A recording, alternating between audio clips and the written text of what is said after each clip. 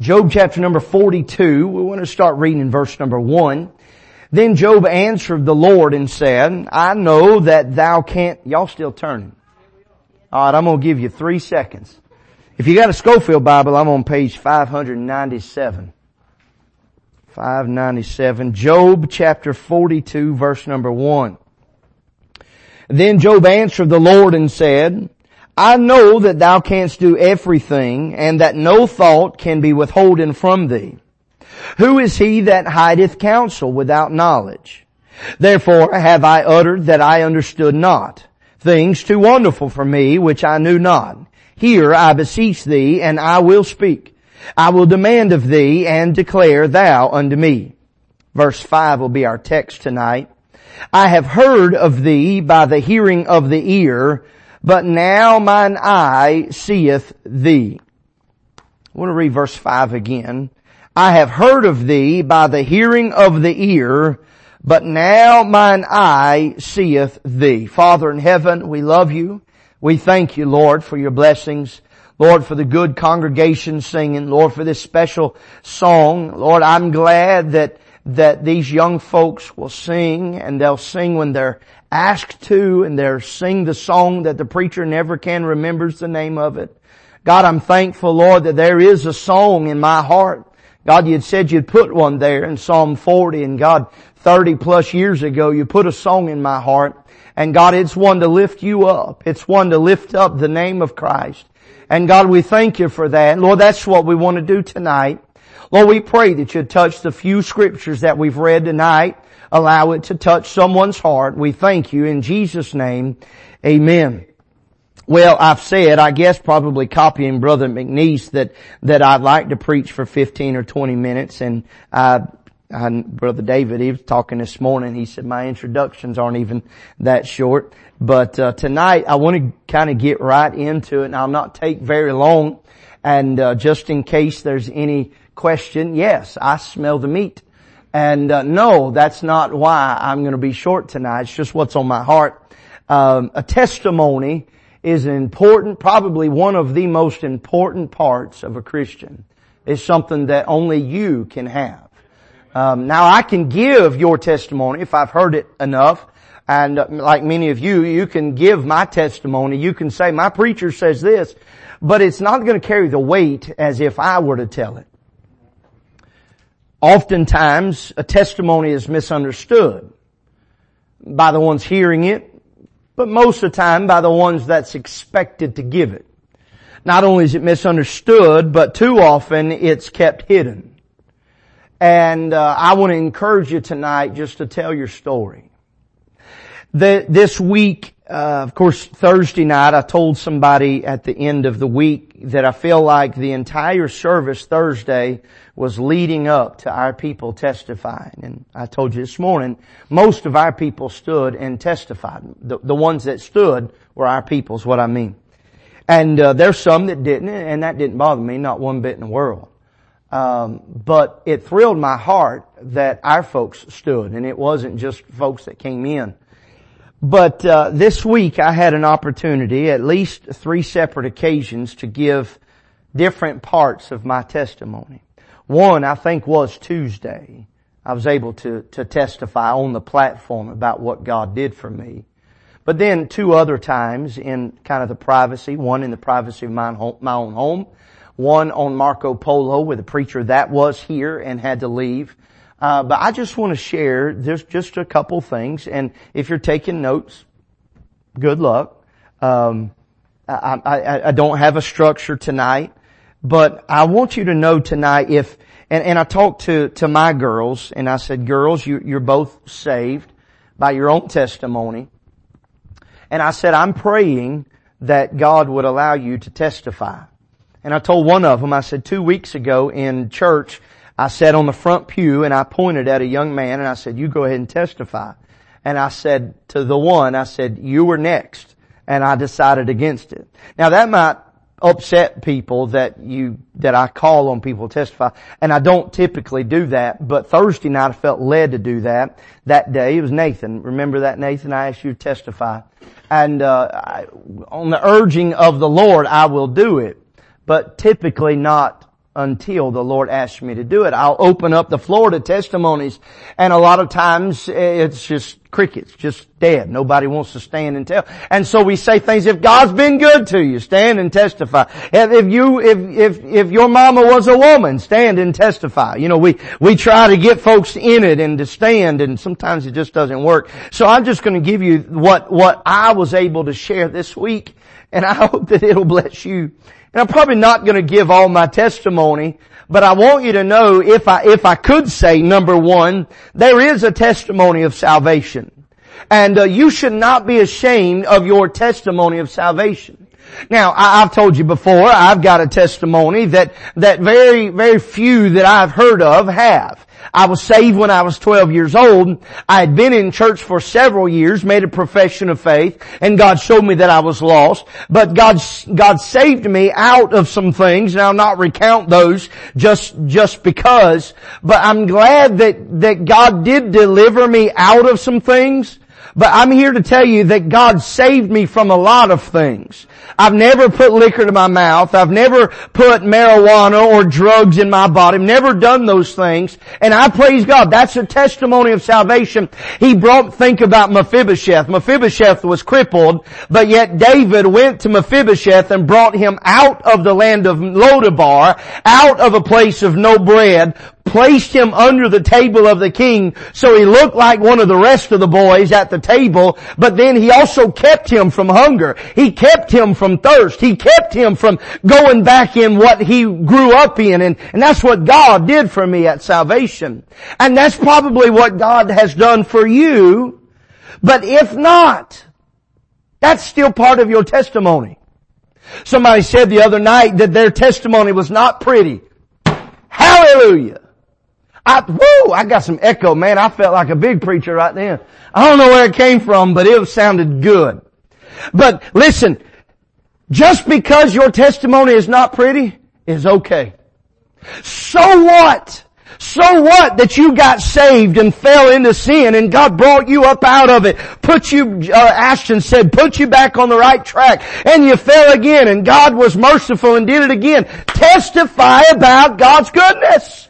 No, yes, there's a lot probably to be embarrassed about, but that's your story. That's what God has done for you, and it's all dependent on Him. If it had not been for God picking you up and putting you back on the track, you'd still be out there. So testify about it. Maybe before you were saved, you were in all kinds of stuff, and you were sleeping with every woman or every man, and maybe you were drinking and you had drugs, and maybe you sold drugs, you're in prison, your body's marked up. Bless God, hallelujah! That's your story, and God's not done with it, amen. So go ahead and tell it. This is what I was. I once was lost, but now I'm found. Once blind, but now go ahead and tell it. Go ahead and tell him. Maybe you were that little boy, that little girl on the front pew, or somewhere mixed in the church, and you never did anything wrong. You never said a bad word. You never went any place that you shouldn't go. Guess what? That's your story. And tell it. God didn't have to save me out of all this wickedness. All I had to realize is that I was a sinner. And I got saved in the church, and look where I am now. That's your story. Don't be ashamed to share it. I remember, and I'm going to call his name, I remember Brother Phil Kidd. At this juncture in time, I don't know how much of it was true. Some of y'all know what I mean. I don't know how much of it was true, Brother Deke, but man, he laid it out. And he did this, and he did this, and he was on this, and he was fixing to die. Just right down the line. And I'm sitting there. I want a testimony like that. And again, God talks to me kind of rough, Brother Sonny. He said, dummy, no you don't.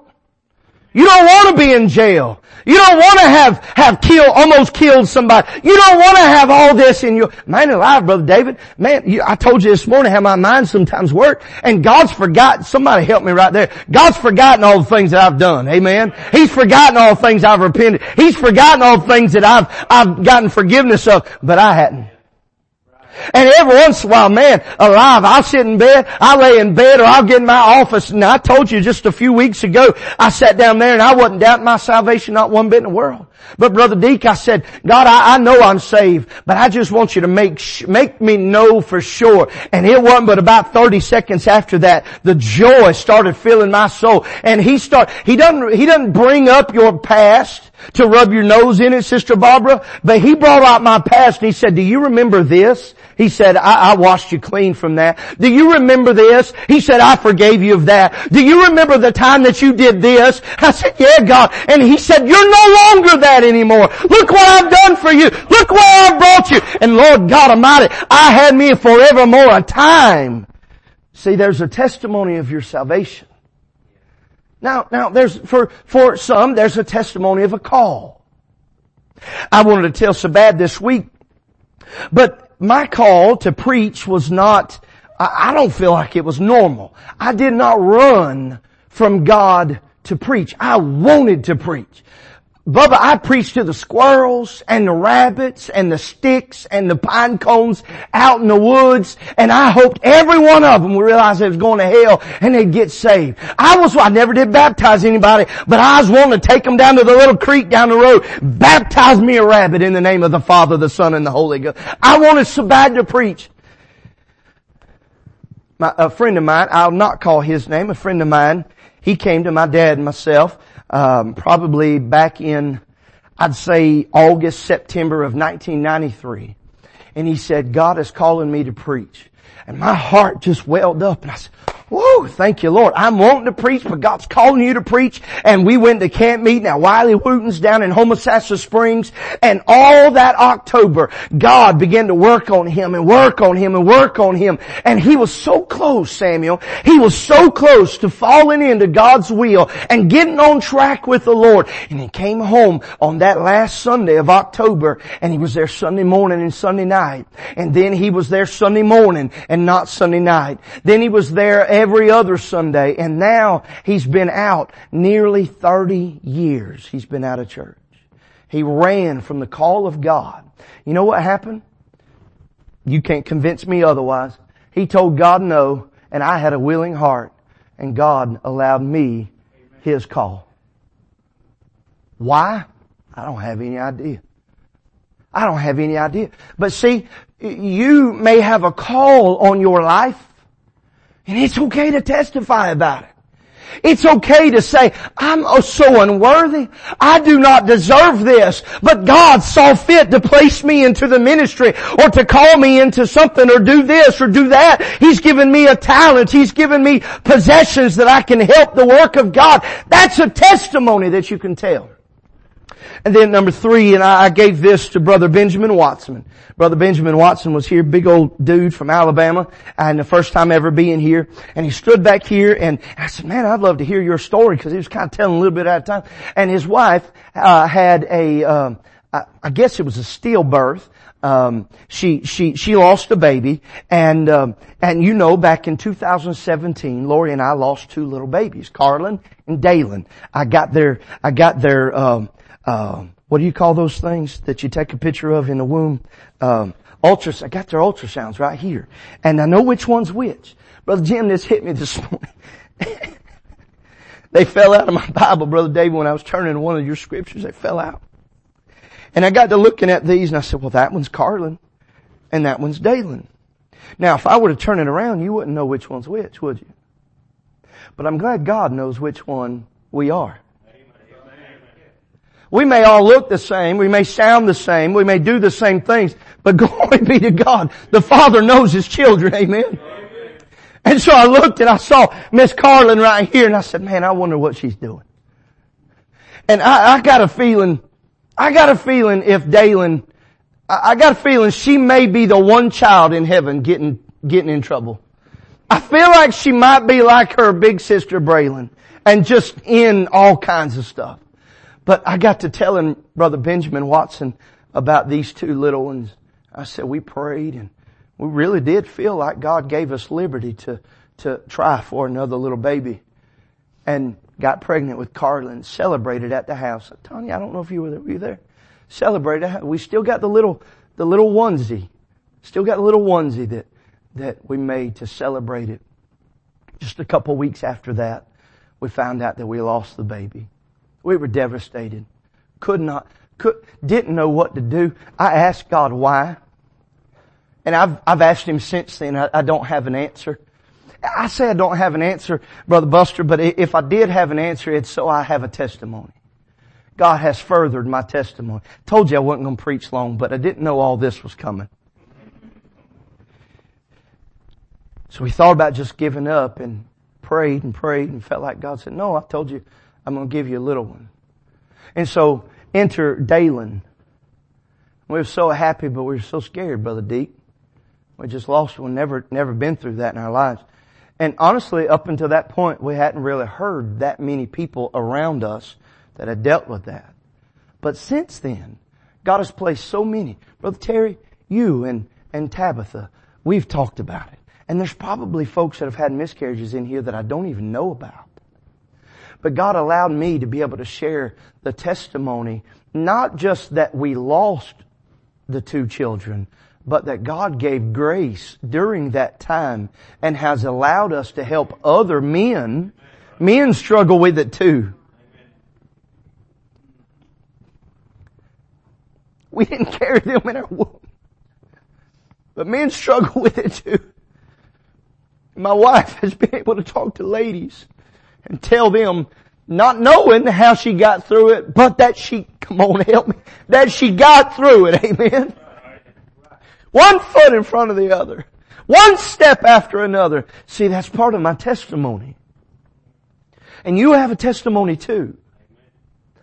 Don't think for a moment that as a child of God, these hills and these valleys and these curves and these 88 days in the hospital, almost losing your wife, almost losing yourself, Miss Samantha. Don't think that God just says, oh, I'm going to give you this. Let's see what you do. No. He's got a plan.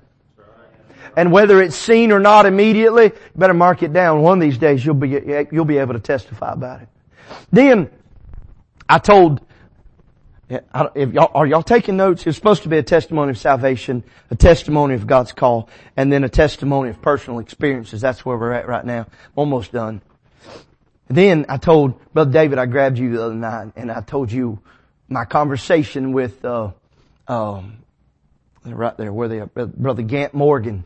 They came to the house on Thursday, and we were just talking, and we had already been down fishing, and we were drinking coffee, and we were doing stuff that grown-ups do, and man, they got the coolest little kids.